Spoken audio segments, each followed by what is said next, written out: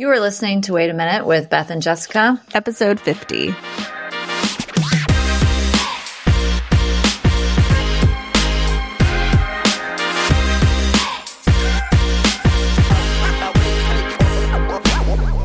I'm Jessica Pearson, certified life coach. And I'm Beth Barnett-Babel, integrative nutrition therapist.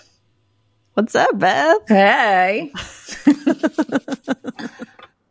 I was like, I didn't even put a note what to talk about, but I was like, spring! Exclamation point. I know. I was like, well, that's an interesting one. Yeah, it is beautiful. I'm loving it. We have beautiful weather here in Austin, Texas the last few days. So. Yes, I actually got to 100% enjoy my weekend with not a lot of extra chores or errands. It was just all magical spring weather. I raced my son, who's 13, on these teeny tiny scooters that were too small for both of us, and I won. Anyways, It was all amazing. I pretended to be 13 on Saturday, and it was amazing. That's so fun. Yeah, it was. Okay, well, before we get started, we would love to invite you, our listeners, to come join us inside Foundations. This is the course for learning how to eat normal, meaning we aren't doing any more weird diets, and we're also not living in total F-it mode. Learn how to understand your body and mind and how to treat them inside our interactive course. There's no other course like this on the planet that offers the combination of nutrition and mindset with one-on-one connection with us at a price point that is so amazing. Go check it out and join today at pathnutrition.com/foundations. I'll make a little plug here for myself. I love the interactions in this course. It's so fun. I love it. And in the past, we would do Facebook groups, and it was hard. And now I'm like, oh no, like these are really good questions that people are struggling with that they wouldn't have asked in a Facebook group unless they were like all the extrovert people. And I just love it. It's so fun. And there's more intimacy, and it allows people to be themselves without having to be vulnerable if that's not for you. Yeah. It's as exciting as I thought it would be. It met my expectations. I'm so happy.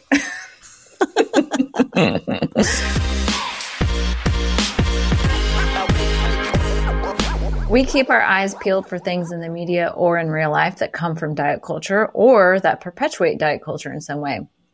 These are often the subtle ways it creeps in, which is why we are shining a light on it and sharing it with you. So instead of an ad this week, we have a person here, a guest speaker or a guest with us, Keri, and we're going to discuss with her questions about weight loss drugs, and more. Jessica? Yeah. So Keri is actually a client who's given us permission to say that. She is also, from what I know about her, she is an adventurer. She's traveled all over the world. She is so insanely smart. I call her high achieving, but she doesn't call herself that. And she's just a human woman living in current times. And like all of us, she's got her own set of personal challenges and struggles, but she's real, which is why we're having her here, because she's representing all of you to talk about some big topics that have been buzzworthy for the last few months. So hello, Keri. Hi, guys. We're so excited you're here. Yes, I feel like with that intro, you should play I'm Every Woman behind. Let's do it. Yeah. Cody, add a song. I'm every woman. I'm not a singer, so sorry about that. Yeah, so this came about because Keri emailed me, and she had listened to a different podcast. Rude. No, I'm just kidding.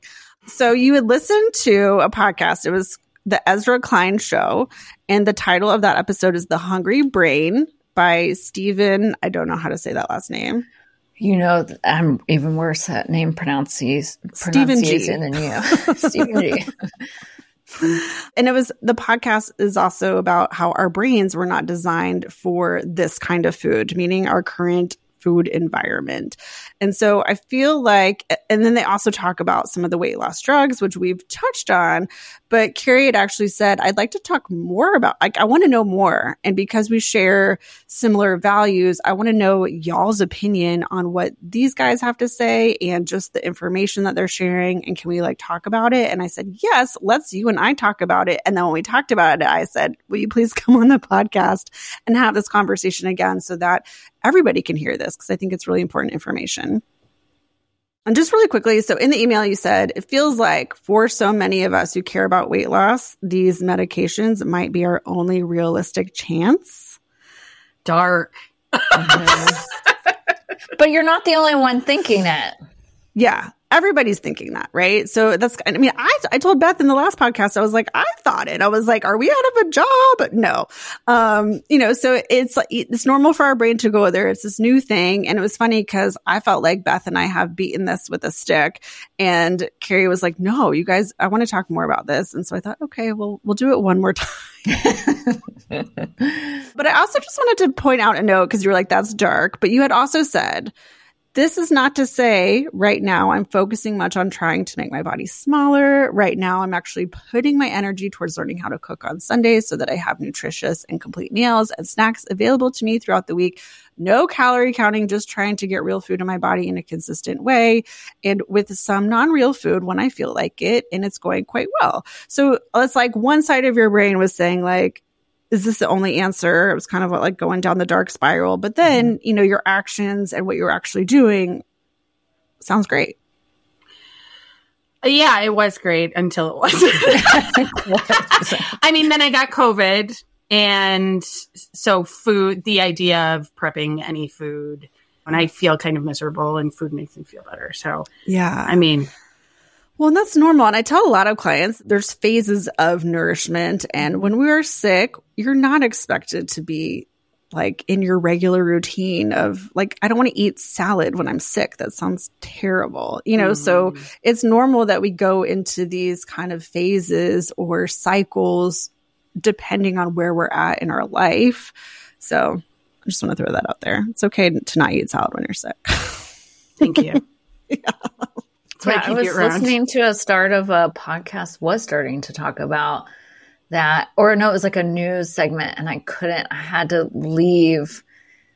It was like a news story about like why we eat the things that we eat when we're sick. And I was like, oh, this is so fascinating. I'm so bummed I have to like get out of my car and go because it was talking about that science of like why we don't want to eat a lot of our normal stuff whenever we get sick.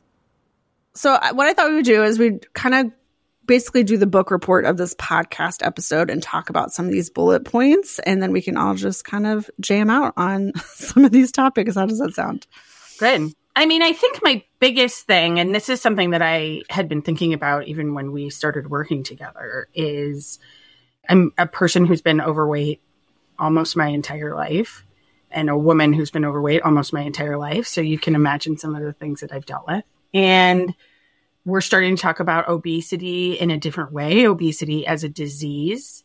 And I feel like a lot of the discussion around these meds has been about how medicine doesn't really have an answer for obesity. And maybe that's part of the reason why everybody's flipping out about this, because we just haven't found something that works consistently for people. And that this might be something that is more effective than what we've found in the past.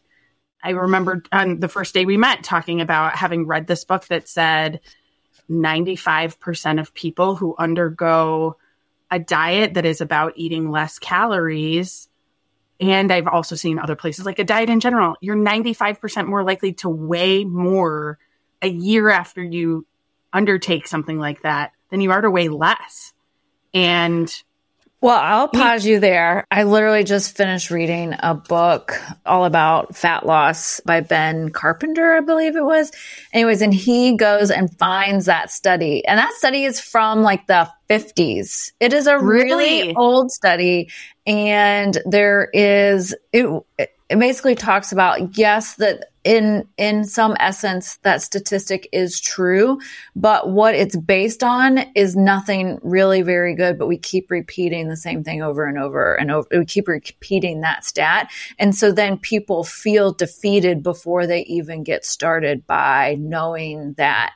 I will try to find that to follow up on it. But it is essentially, I was like, oh yeah, because we've talked about this before in the past, Jessica, like about this, 95% of diets fail. Yeah. Oh, yeah. And so we're like, oh, well, it must be true. But then there's actually what that statistic is based on is insanely old. And the research behind it is actually not all that great. But that's not to say that diets are problematic. They do have issues, and that a lot of people can't stay on them long term because of a wide variety of reasons about human relationships with food and how we're evolved to think about food and calorie restriction in some people versus others. And so there are problems with diets for sure, and they are challenging to be on because of the restriction. And yes, some people do gain Well, weight. because when they're so over restrictive and people are trying to get fast, quick, overnight, 20-day results, it's like, yeah, you are causing havoc on your body. And so then it does, which we're going to talk about these other things in here. But yeah, Keri, did you want to finish your thought on that? No, that was my thought. Yeah. And also I wasn't prepared to talk about obesity as a disease because I did ask Beth, I was like, when people say that, like, what is the root of the disease? Are we talking about hormonal imbalances that can't be fixed by the way that we eat? Are we talking about psychological issues? It's like, what actually is the disease? Is it just the weight? Like, I don't know. I guess. Yeah. And I struggled with this answer when I answered you back on Marco Polo actually about it. And the way I think about it is the end result is the disease state, but how we get there is different for different people because we have the influence of our genes plus the environment. Yeah. Can I just read this like official description of what the CDC says? Obesity is a complex disease that occurs when an individual's weight is higher than what is considered healthy for his or her height. So they're basically just being like, if your BMI is high, you have the disease of obesity. Yeah, but there's like so much that goes into it. It's just because you're larger doesn't always mean that your metabolics are off. But I guess that's where they talk about like metabolic disease. Anyways, we're going to go down a big rabbit hole if we continue down that topic. So we'll save that for a different day. So now we really need to talk about this question about the drugs. Okay. So we're going to get to that too. So the podcast episode that Keri listened to, it opens with an excellent topic where they talk about brain and food motivation. So there was a study showing that people's motivation for food is quite individual.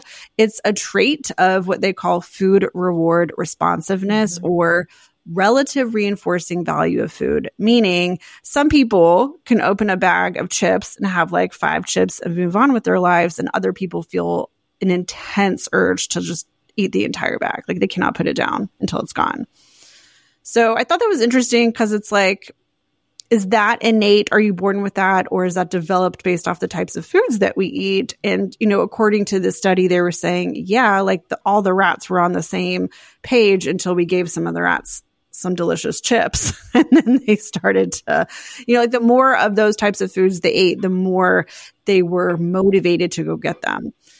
So I don't know. I just thought that was interesting. But like, I feel like Keri, you even said it to me. You're like, you seem like the type of person that could just have like one cookie or whatever. And I was like, it depends. I think I can be both. It just kind of depends on what the food is and where I'm at in that day or that moment in my life. I don't identify as someone that has to all the time. No. So I don't know. What are you, Beth? It depends. If you give me some cream gravy on literally anything, I will eat until I'm sick. But everything else, I'd get tired of flavors. As the every woman, I feel I need to ask, what is cream gravy? Keri's a Midwesterner. Oh, God. Minnesota. I mean, is it just like if you were having biscuits and gravy? Yes. But you can literally put it on anything and everything. So Yes. My favorite is on those little thin pork chops that are breaded and fried, and then mashed potatoes. Though when I grew up, we always had it with rice. So it was like gravy on the rice and the little pork chops. But then I became to love it more on mashed potatoes. But anyways, and then in my school district that I went to outside of Fort Worth in junior high, you could get cream gravy every day. With mashed potatoes and 2 sourdough rolls for 90 cents. And so that was my diet for 7th, 8th, and 9th grade. I love it so much. But I love just the regional aspect of like the different foods that we get attached to. Cause yeah. People think of gravy as brown, and I'm like, no, I don't know what I do not discriminate. I like white gravy, brown gravy. Give me all the gravies. I don't like brown gravy. But anyways, I get tired of flavors real quick. But if I think about what gravy is, which is what a lot of processed foods are, it's high fat, high carbohydrate because there's flour. You have to make a roux. And it's then just there's flour, milk. butter, and milk. Yeah. I see potato chips and I run. You can't do anything but run. But the example was illustrative because he was talking about sitting across from another dude and there were chips in the middle of them. And the other dude said, oh, well, that would be just as arbitrary as whether or not I'm going to eat these chips. Of course, I know eating this whole thing of chips would be a terrible idea. And he was like, no, I've been thinking this entire time. Like I have an app open in my internal computer that is whether or not I'm going to eat these chips and what's a socially acceptable amount of chips to eat. That app is always open in my app. Yeah. Which is fascinating because I really have never had that social accepted need. I'm like, I don't know, even when I'm doing something kind of like out of structure, it's like, oh, I don't care what anybody thinks. I'm just going to go for it. So it's like, that's all learned behavior, right? It's like somebody told you that you had to follow these food rules or people were going to think certain things. And so I don't know. I just find that all fascinating. But if we're in a Mexican restaurant and you didn't touch the chips and I ate all the chips in the basket, you wouldn't think anything of it? No. I literally don't have a thought about it at all. What if they brought more chips and I ate 2 full baskets? I might be like, dang, girl, I'd be like excited for you. But then, I don't know, later on, so this is something totally like my husband would do, although he doesn't eat corn anymore. But it's like he would do something like that and then later be like, oh, I feel so bad. And I'd be like, well, you made a choice. Yeah. I say something to my kids because I know that they eat all the chips. Then the food that we ordered, they're going to be like, well, now I'm not hungry. But then they'll be hungry like an hour later because corn chips don't last. I'm like, dang it, now I got to feed you twice. An hour was here doing the thing, and now we're not doing the thing because you filled up on chips. So that's the only time I say anything is to my kids because I know I want them to eat some things that will last in their stomachs longer so I don't have to then recreate another meal time. I have had multiple people comment on the food that I'm eating where they're like, whoa, girl. And I'm like, what? Like, I just So I don't know. I think it is interesting. I guess, different people are having their own judgments, but I've learned over time, I'm like, well, if they're judging me, that's on them. Like they have their own food stuff that they got to deal with. Like I don't take on anyone else's judgment about what I'm eating. Yeah. My husband is 6 foot tall, but does not weigh very much. And so is that 8 inches taller than me? And I can we often, not as much these days, thanks perimenopause, but over the course of our 20-year relationship, we basically eat the same amount. And I've had many thoughts about it. And then I was like, I do like 8 times more activity than he does. So yeah, I do need as much food as he does, even though he's so much taller than me. So yeah. Beth, you talking about if your kids are eating that way. I don't remember my parents ever saying anything like that to me. And I feel like I'm learning to think that way now. Not that they shamed me all the time, but I feel like I learned that shame somewhere. That's immediately where I go versus like, oh, then I won't be hungry. Or I know for me, corn messes me up. Like it's going to hurt my stomach later. Yeah. But I have to switch gears and make my mind go there instead of just like, I'm terrible. I'm eating all these chips. Right. Yeah. Well, and unwinding it takes that practice. It's like that's your first unintentional thought that makes you feel shame. And then you're like, wait a second, I don't need to do this to myself. What's the real reason why I don't want to do this? Well, we should move on because we have a lot of ground to cover. Okay, so he talks about like one main reason that this can happen is because of our food environment. A lot of our reward systems in our brain with food comes from the food in our environment. And Beth and I actually did do an episode on food environment previously, but we want to revisit it in the context of this conversation. Yeah, So, his was just a really polished scientific version of my explanation of the food environment, this podcast. I was like, oh, yeah, we've already talked about almost all of this minus the end where they talk about the drugs. So yeah. So it's just basically like the food that we have today is not the same food that humans had 75 years ago, not even 40 years ago. So all of the fats, proteins, sugars, it's all different. It's more refined. It's more concentrated. It's unfortunately lower quality. And it's not just the quality, but it's the amount. So he gave this amazing, staggering statistic, which was grocery stores in 1980 had only 15,000 items in the store. And now, on average, grocery stores have 44,000. So it's like 3 times the amount of types of foods that we have access to. And they stimulate our motivational drive by releasing dopamine in the brain that generates this motivational response and learning that makes you more motivated in the future. And this is actually a really normal process, right? This is how our ancestors found food. They were hunting and gathering, and that process of the brain is what kept them going. It's why we're still here.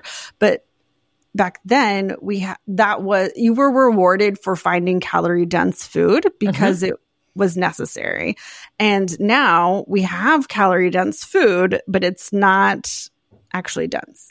We have high calorie, low density food. And so our brain is just kind of like, what? I mean, I guess it's high dense as far as like you're getting the sugar and the fat, but the quality is not there. So the most sugary things we would have eaten would have been, depending on your region, honey, syrup, cane, something along those lines that created that sugar, or fruit in that season, or fat from an animal. But by and large, like, we wouldn't have had that combination ever. And then once we started to figure out how to do grains, we would have gotten a high carbohydrate load from that. But there's a lot of B vitamins, and if you keep it all intact, there's fats in there. There's tons of nutrients in a whole grain that we were able to extract from it. But now all that gets extracted out and then taken to a point where it overstimulates our brain. Yeah, I loved what he said. He called it, this is accentuating the seductiveness of the food, right? It's just making our brains desire it so much more. So it's like, yeah, the quantity of calories is there, but the quality is not. And we've talked about hyper palatable foods and how they just drive us to eat more and more of those things. But also, while it's driving us to eat more of the delicious, highly processed foods, your brain starts to sidetrack things like produce, right? It's like, oh, I don't really need to eat broccoli because what sounds good is noodles. Right, exactly. No, that's exactly what happens, is that sidetrack of, well, that food doesn't feel as good. Yeah, it rewards your brain for the other stuff, and you don't get any more reward for the things that we actually need. And these foods are so delicious, and they're often inexpensive. They're being promoted by companies like Frito-Lay and Coca-Cola. Don't come for us, but they have mass distribution all over the world, including in our schools. It's a multi-billion-dollar industry. And if you look at the last 10 to 15 years, how we've managed to ban things like cigarettes and how hard that was, but there's actually so few regulations on food.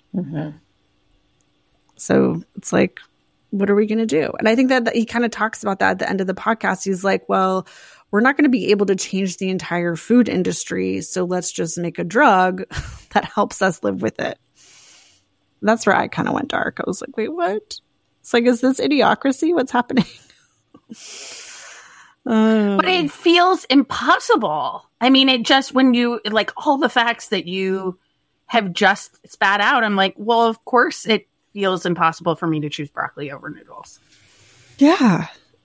I mean, I can empathize with that, but I also want to be like, so what if it feels impossible? Go eat your broccoli, girl.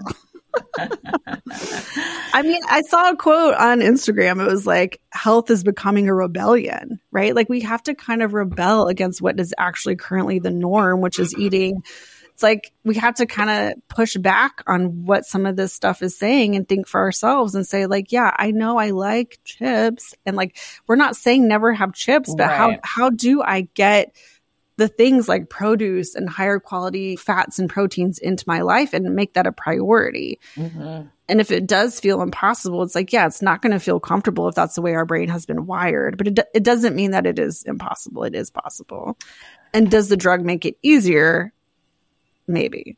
Well, I think, yes, the drug does make it easier. I think one thing to your point of it feels impossible is remember that the brain, it's driven for pleasure, but it also is like, how can I make things really efficient for you? And I've made it really efficient for you to know that these things are really exciting and you don't have to think about it. It's like, oh, wait, we come out of our thing. We're like, oh, but I do need to balance this out with X, Y, and Z. And that is hard.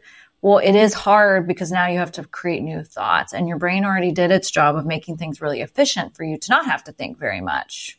You know, that's one of its great things for us is to take something that we do frequently and make it as easy as possible so we don't have to think about it very much. And so that way we can use the brain for other things.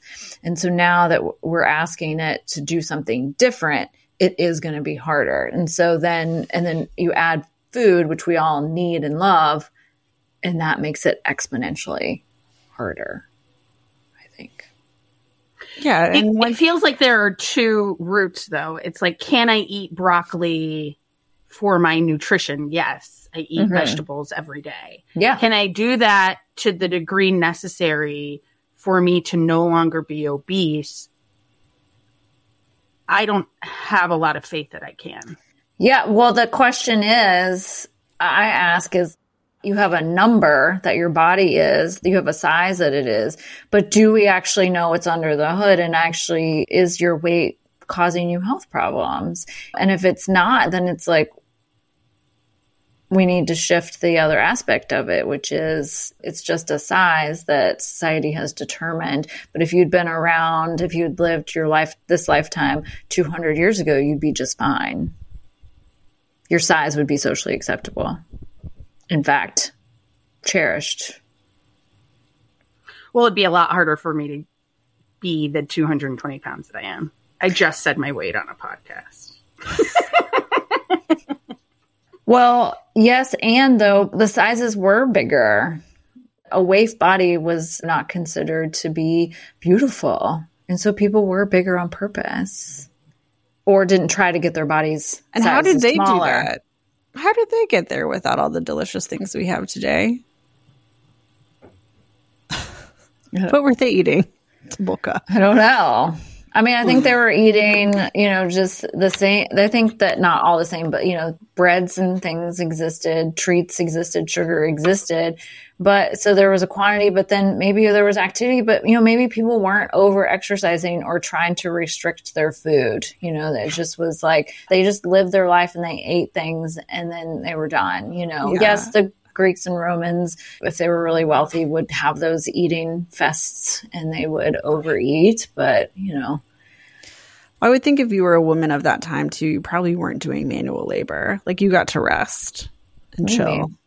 Yeah. So it's just as like how much of the environment is influencing your weight, and is a good portion of that your actual natural weight. And maybe like the rest of us, our environment has created a little bit extra, but not to the degree that we all think it is. Well, even though your environment is your environment, you still have some control. Not if you live in a food desert and not if you're lacking in income sources, but for someone who's thinking about maybe paying for a drug, you can afford to source foods that are nourishing. Yeah. And we don't have to succumb. But it's a mental challenge, right? Yeah. So They talked about sensory specific satiety, which means like we can get full on a type of food. So like you might be eating mashed potatoes and gravy until you feel sick. But then if I were to be like, I don't know, Beth, what's your favorite dessert? Brownies. Yeah. Ghirardelli brownies. Yeah. If I was like, I know you just ate like this insane amount of mashed potatoes and gravy, but like I just made these warm Ghirardelli brownies. Would you like one? Like your brain is like, oh yeah, I can make room for that. But if I offered you more mashed potatoes and gravy, you'd say no. So we kind of have this part of our brain, it's called sensory specific satiety, where we are willing to take in extra calories when it's a different type of food. And so this comes back to the hyperpalatable foods, which we often will say like, oh, I just had popcorn. It's like, oh, I had something salty, crunchy. Now I want something soft and sweet. And because our brain likes that, and because we have tens of thousands of more options, like that is also easier, and it makes it easier to consume those extra calories more often.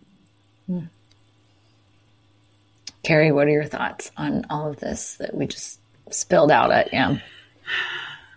Just like dark places, just trouble dark.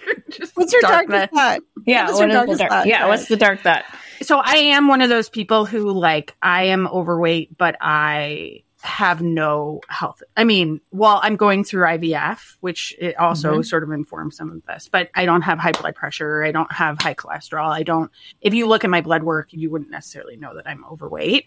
It's more that I am gaining weight at a rapid rate. And I'm starting to see like I'm getting heartburn a lot that I didn't used to, or maybe I'm more winded in a situation that I didn't used to be.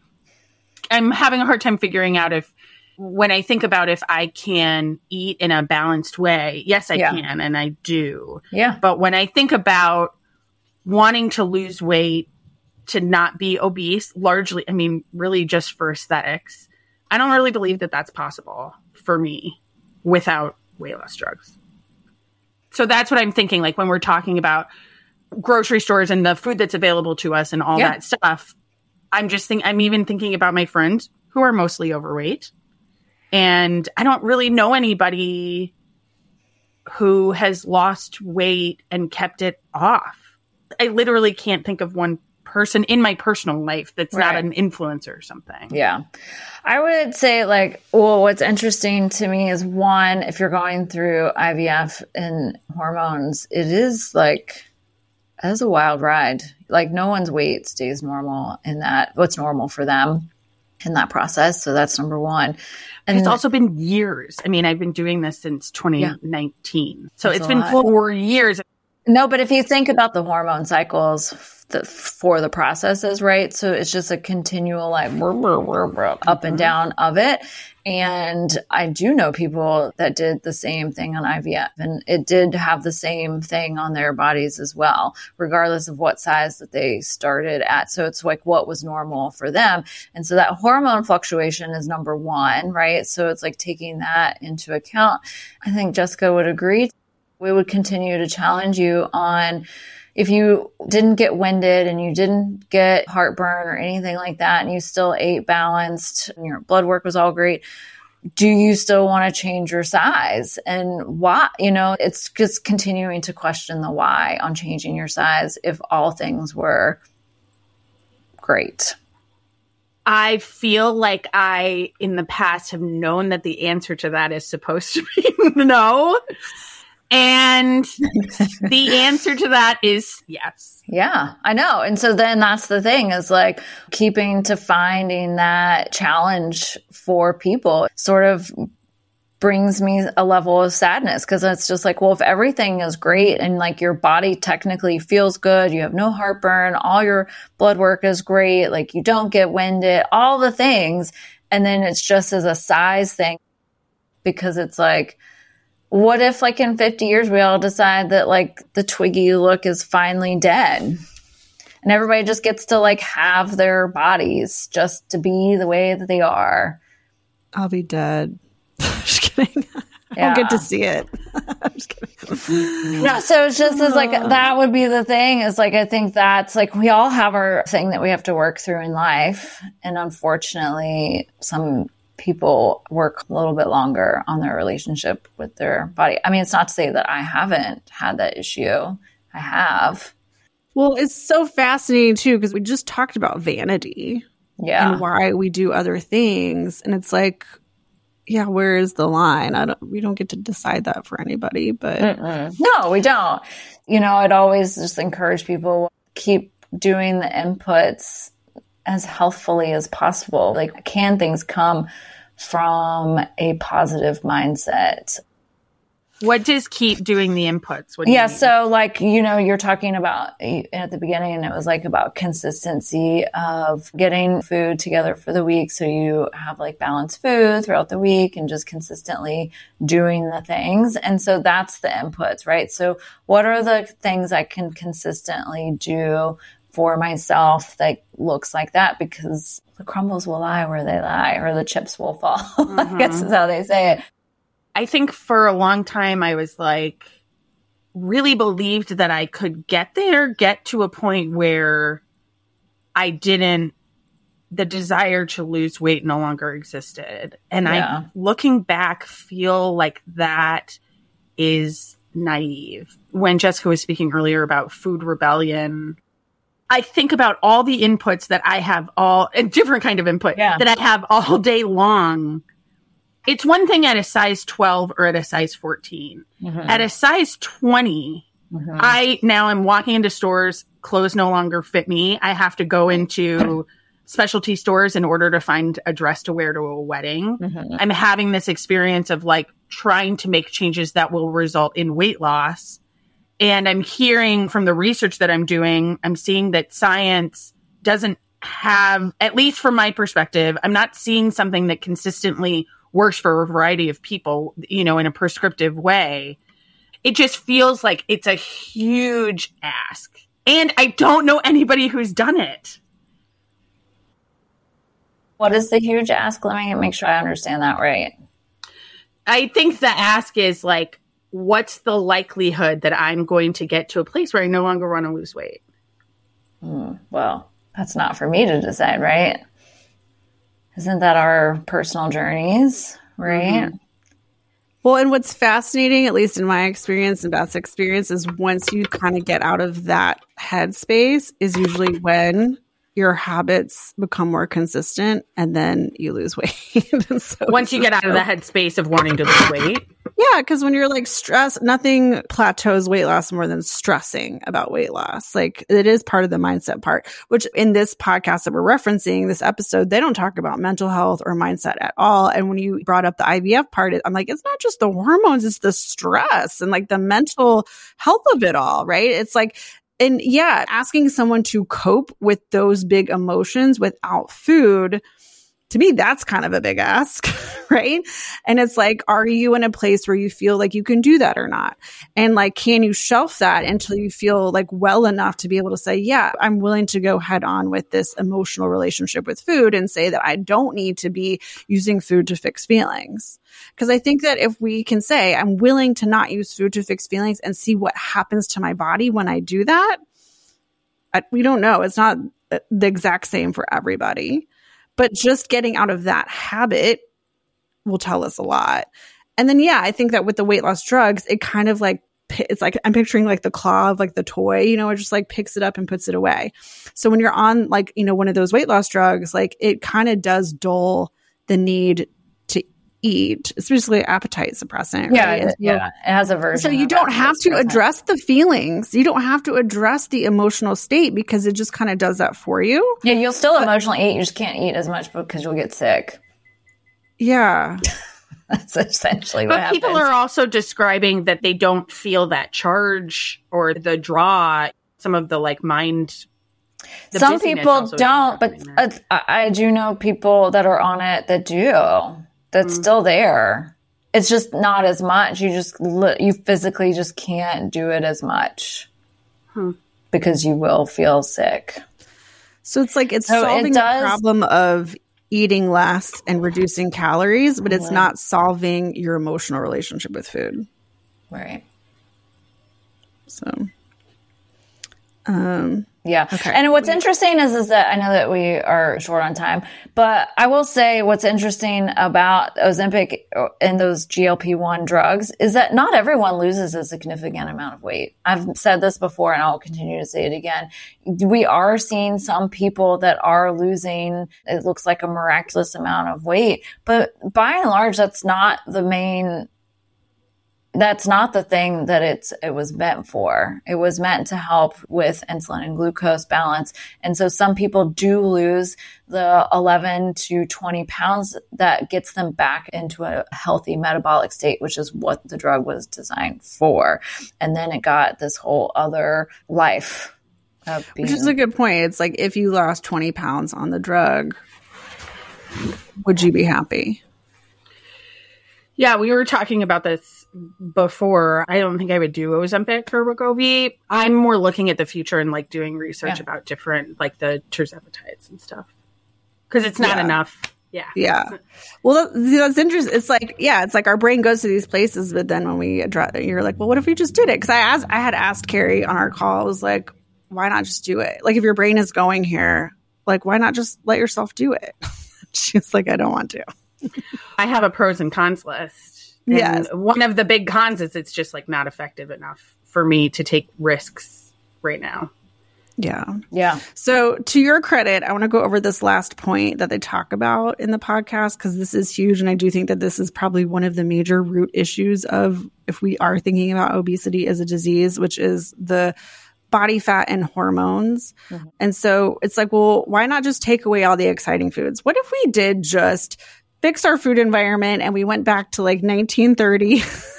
we all had our own farms in the backyard. Yeah. What if we just did that? And they said in lean people, they did this study where they only gave people really bland. It was like a bland drink. It was not even real food. It was just completely bland liquid diet. And they said in lean people, they maintained normal calorie intake with the bland food experiment. However, people with obesity, their calorie intake just plummeted because their motivation just went down into the dumps and they're like, we're out.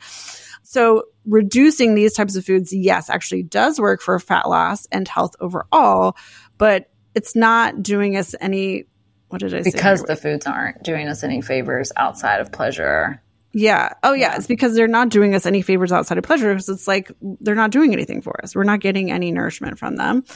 So, yeah, I don't know. We talked about like leptin, or we haven't talked about leptin on this, but Beth, in our online course, Beth does talked about it in module on body fat. The book review we talked about. Oh, yes. But we did talk about it in the book review. So it's like, okay, your hypothalamus has an idea of how much fat it wants you to have on your body. And it compares that idea to your circulating leptin, which is a hunger hormone. Mm-hmm. And that's kind of where that idea of set point comes from. This process or mechanism of your body with your hormones is better at protecting you against weight loss than weight gain. So that's why people continue when they regain, they often regain more because your body is like literally fighting to maintain that weight. So to your credit, to me, that's the part that sounds impossible. Even if you do lose weight, your body and your brain are literally fighting against you to try to make you regain the weight. Yeah. So that is why weight loss doesn't last for long periods of time. It is because the brain is working so hard and, you're just like, at some point you're just like, it's hard to fight against that because the drive to eat is there. It's talking all the time. And to some degree, it's beyond your control. And I think that is the very hardest part for everyone. And I also think some of it is genetic. Like there is that influence of what are our genes and then how are those genes influenced by the environment? And by the environment, I don't mean just food. We have chemicals that shift how we metabolize foods and how it has a chemical burden on us and then those impact our hormones. And so it's not just about food. It's not. There's so many things that we really have to take into balance and, like our gut bacteria and stuff. It's tough. It is. It's really tough. So they used this example of like, if you took someone who weighed 150 pounds kind of naturally, that's just like their set point versus someone who dieted down from 200 to 150, how the person who dieted down, like their body is in constant defense mode trying to get back to 200 versus 150. And so I find that fascinating because of that mental chatter, I guess. Yeah. And like, can that change? But also I think that defense mechanism, the faster you lose the weight, isn't the stronger the defense mechanism. Correct. Right? So if you were losing slowly, so I have a client who's probably losing on average like 0.5 pound a week, and it's driving her insane because it's so slow, right? But it's like, no, this is a good thing because this is the type of weight that stays off, right? Versus if you lost 10 pounds in 30, like, you know, I haven't really heard anybody talk about keto, especially now in this weight loss drug phase, but it's like there was a time where people were really into fast weight loss. And to me, that's the part where it's like, yeah, if you want to lose 10 pounds in 10 days, great, but you're going to regain it and then some in 10 days because your body is like, what is happening? So the low and slow to me is always going to be better, but your brain, yeah, is still going to be defending. And does it ever go away? So they said for some people it does. They're like, some people, and that might be the genetic component to it, is like, yeah, that voice will eventually quiet down. And then now you're kind of back, you are the normal 150 person. Mm-hmm. But for some people, it might never. I don't know if they said this, but I was thinking about like comparing it to someone who has alcoholism, right? It's like, I can go, do I like alcohol? Yes. But I could go days, weeks, months without not drinking and it's not a big deal. And it's like, is that urge and desire for food the similar, you know, because they're like, we can't really be addicted to food. There's a whole conversation. I disagree with that. Yeah. So it's like, is it food addiction? Like when I think of that, it's like, what is happening in your brain? Are you having this constant chatter?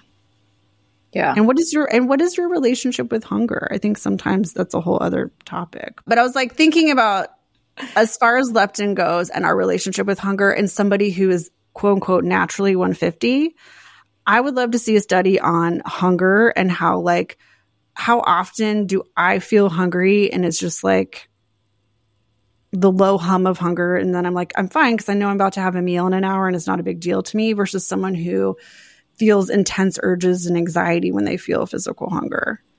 Do you know what I'm saying?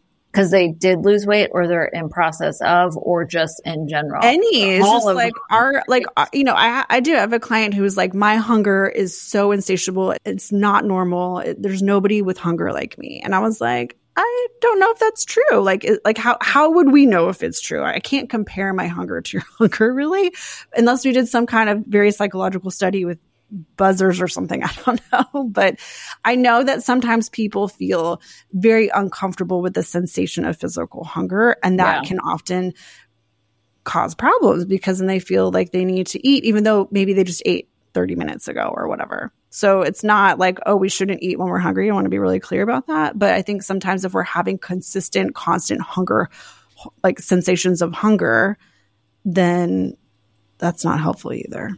No. And then I would be like, a much larger hormone study needs to be done. That can't be done at a regular doctor's office. Like that is like, what is happening with leptin? What's happening with some of these other cues of hunger? Because like, that's where a lot of the research was done in the late 90s when they figured out they were looking for the obesity gene, and it was turned out to be leptin, and leptin obviously has so many more things than creating excess fat.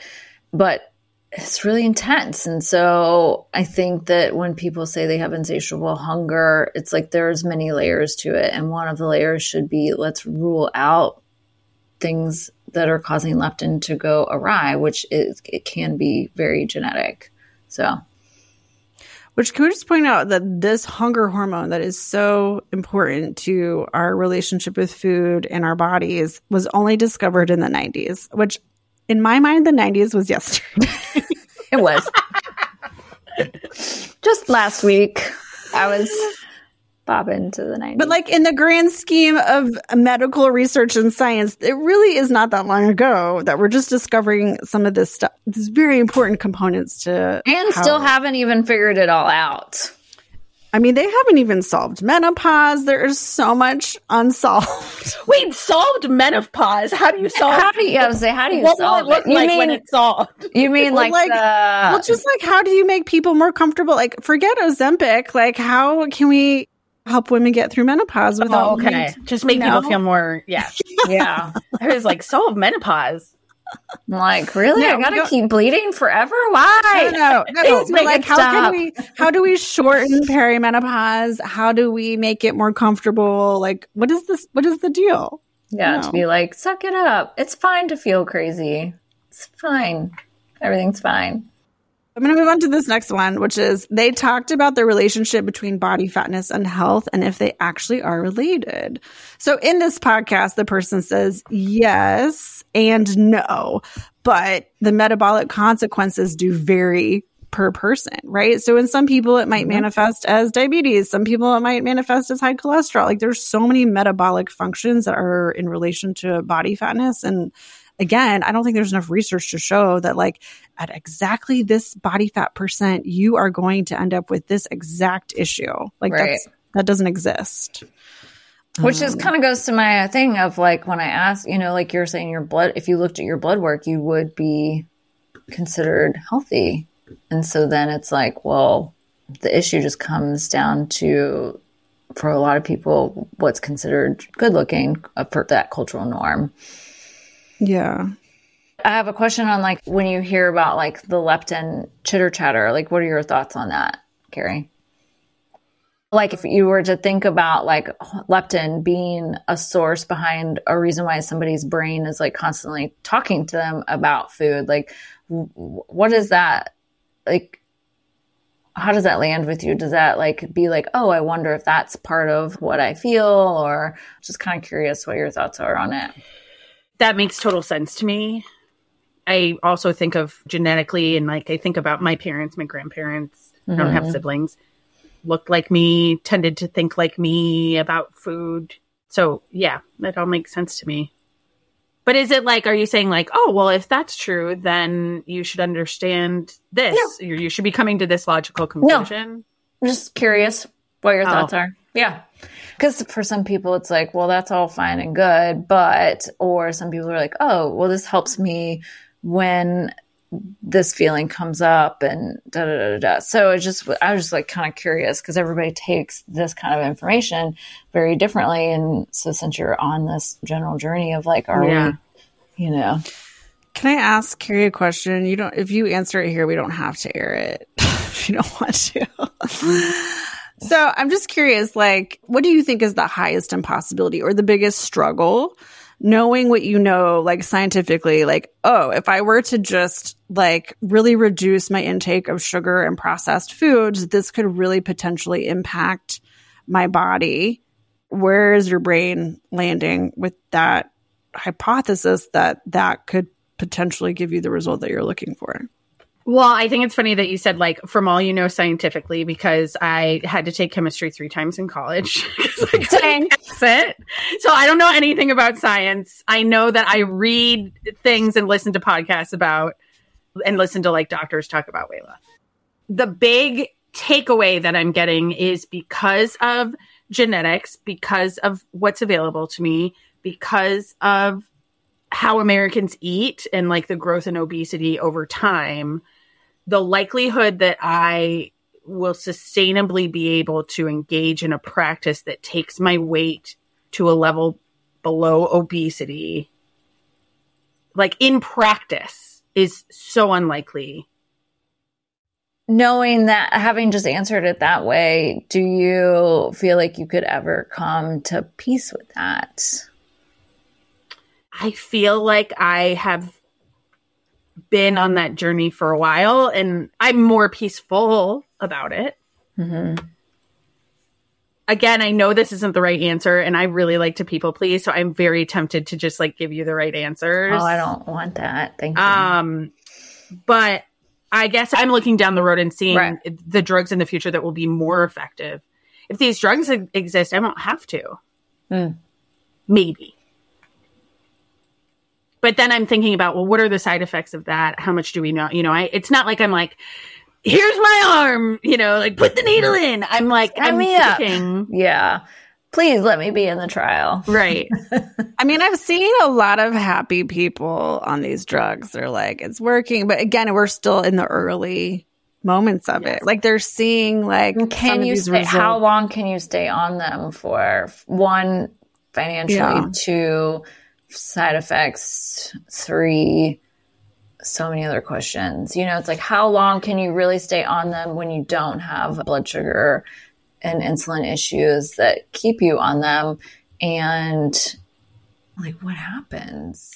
I mean, I was telling Beth, like, so my mom had dementia, and towards the end of her life, she would fall and she would end up in the hospital, and they'd take her off all of her meds. And every time it happened, things would get so terrible. And I understand why they did it, but I just wonder, like, okay, so I start taking this med, I take it for 10 years, and I end up with cancer. Or I get in a car accident and nobody can talk to me and nobody knows that I'm on the drug. And for whatever reason, I have to go off the meds for a number of reasons. Then what happens? Like that really. Yeah, well, the current thing is the people that are taking them for the quick fix of it all, they're gaining the weight back because the GLP-1 hormone is no longer suppressed. And so their regular hunger comes back. Oh, you're saying when they stop taking the drug? Yeah. Got it. Yeah, I mean, I think from what I'm seeing, it looks like if you're going to do it, you can plan on doing it for life. Yeah. Or trying to do it for life. Well, it becomes one of your inputs, literally. But there's also like all these other inputs that you also have control over.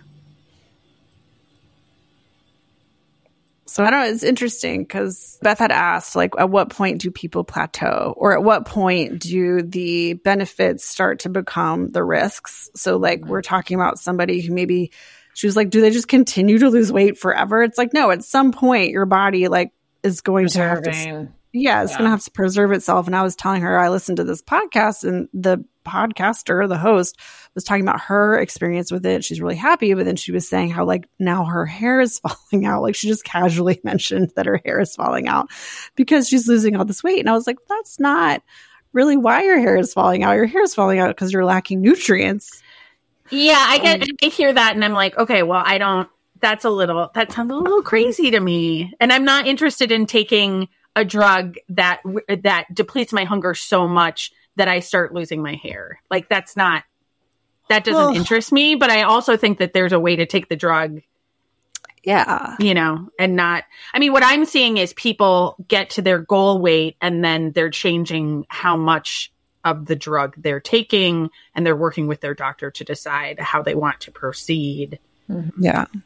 Yeah. Well, we said this literally the last episode, which was your habits are your habits. So the drug is just going to reduce the quantity of your habit, I guess, or the amount of the habit. But if you have bad habits, you're still going to have bad habits with or without a drug. So if you've been living off of, I mean, this is not you, and I know that, is like, if you're just living off fast food or whatever, it's like, yeah, you're just going to eat less fast food, but is that really healthy long term? So yeah, there are health benefits to losing certain amounts of body fat, but if you're not inputting the nourishment and the nutrients that you need through real food, at some point, like, what's going to happen long term?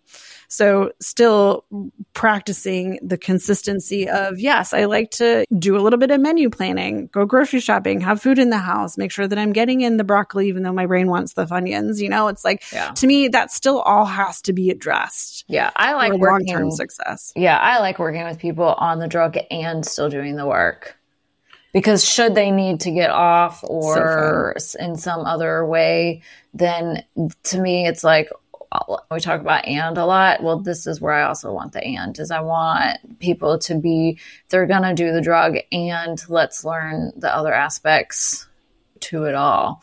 I just don't like the whole up and down of it all and the abuse of something for the sake of the quick fix. I just am like, okay, well, but that's for any diet, keto, low fat, low calorie, whatever, all of it. So it's just like, let's learn some things about ourselves in the process, regardless what you choose.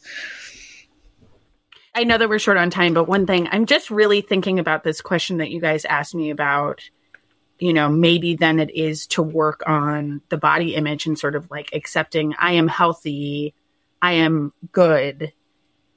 Maybe it's time to let go of this idea of having a smaller body. And I think I feel like I've been working on that for maybe that's really been a focus of mine for maybe 4 or 5 years. And I don't totally know how to put it into words, but I'm like, starting to get kind of angry about people wanting me to, like, I sort of feel like I'm swimming in this vat of poison, and people are like, well, just hold your breath.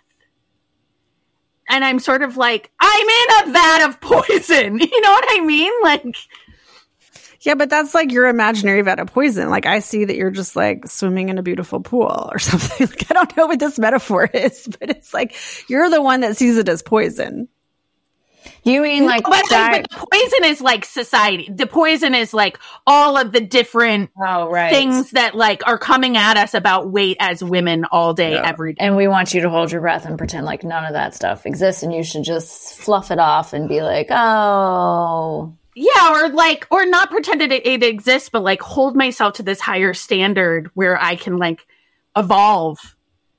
It is hard. And if you want to get there, then you do have to evolve. I mean, this is like kind of accepting what is and being realistic about life. But I'm like, how about I just don't evolve?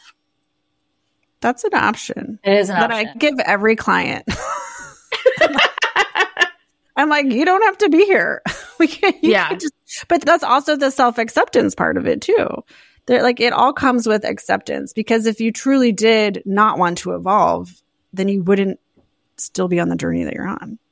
I mean, I think I would love to evolve, but I'm 5 years into evolution, and I'm like, there's still a lot of poison I'm looking at. That's how you know you're right where you're supposed to be. Yeah. I'm like, oh, that's nothing. Yeah.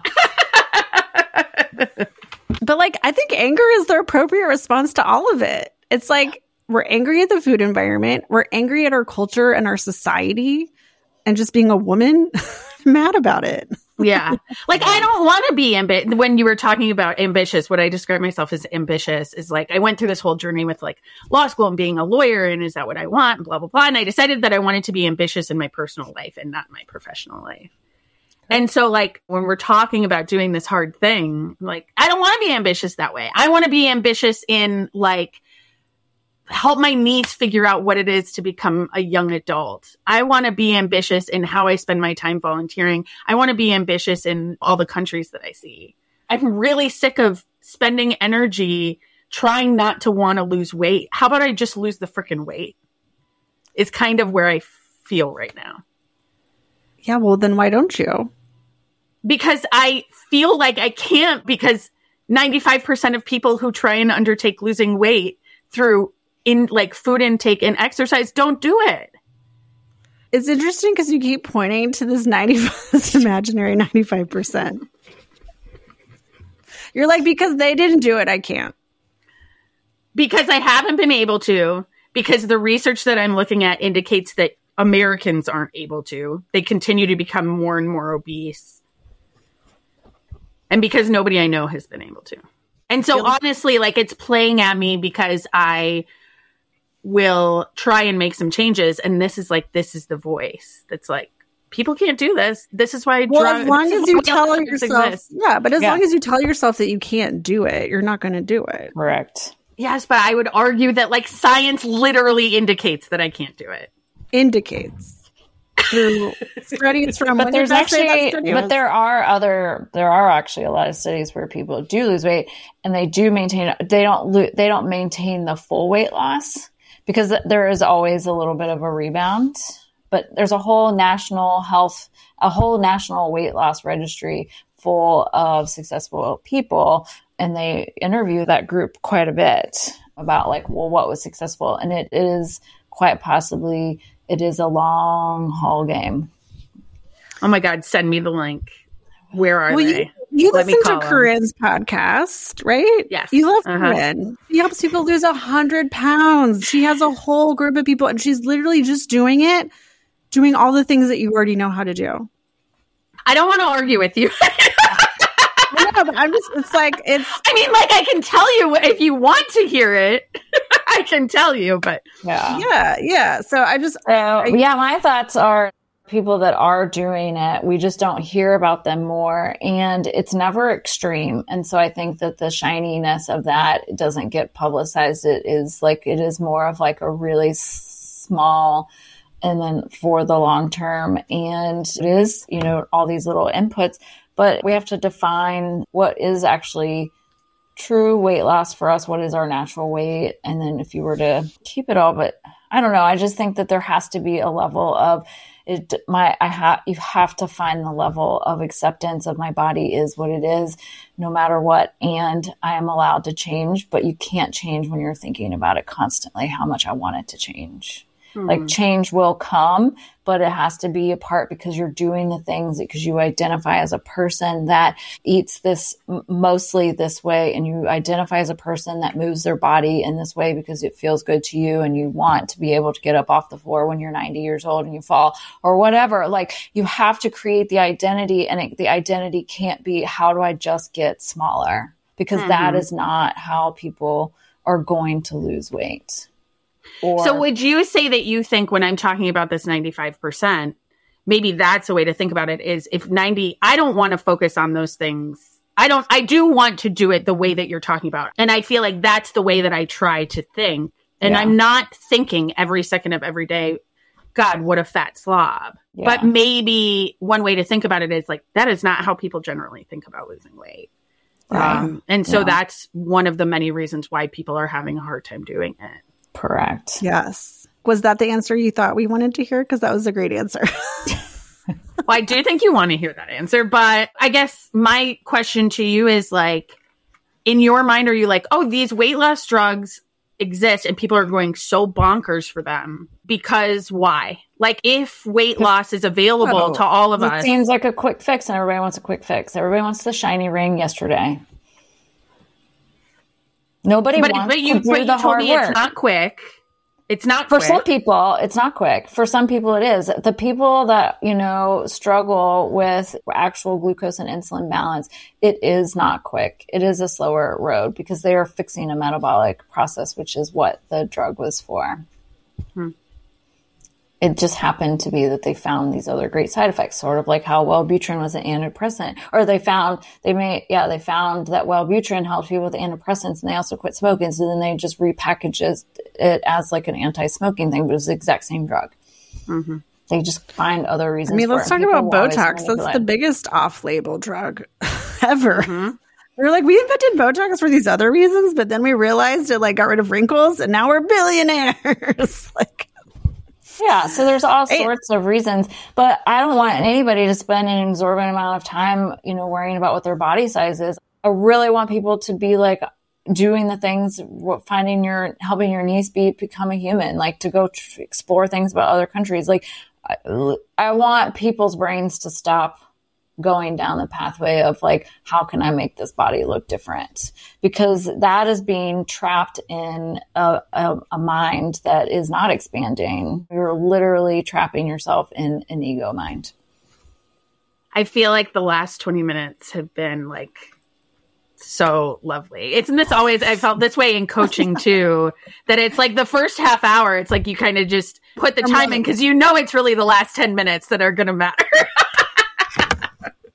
Yeah, because it's like you're peeling back layers, right? It's like just one layer and one layer, one layer. And then, also the willingness to listen and be asked questions and answer your own questions. I think you get better at it throughout the time. I think that's all we got. Yeah. I want to do this again, by the way. I find this to be super, super fun and helpful. And if you ever want to do this again. All day, every day. I love it. Yeah. Thank you for letting me push because it's everything to me. Because I listen to your podcast and I'm like, but what about that? But they didn't say anything about this. And your responses when I push I just like, thank you for taking the time and sharing your intelligence with me. I can't thank you enough. So thank you. Oh. Well, if you ever have those about the things, like send us the questions because it would be fun to do updates to podcasts because I know that we don't hit all the points, right? Yeah. And so it'd be so fun to be like, and here's an update. We can't tell you how many times that Beth will text me or I'll text Beth and be like, we forgot to talk about the one thing. And it's like, so, yeah, it's impossible. Like, we could literally do like a long 3-hour podcast, but we're not here to do that. So yes, please send us questions, but we loved having you. And again, it's like, no, thank you. I think, though, there's a lot of people in your mind, Keri, who are like, I want to push back on these thoughts too. And so we just appreciate it because we're only in our brains, right? It's like, we're in this together, but yeah, we're like kind of on the other side of the glass mirror or whatever. So it's nice to have other brains involved in the conversation. Well, anytime. I love it. I've loved talking to you. So please ask me back. I'll say yes. It's always good to see you. And are you going to join us inside Foundations? I am. This week has been coming back to life after COVID, but next week I'm committing. Okay. All right. We'll see you inside the course. Thanks for coming. Bye, everyone.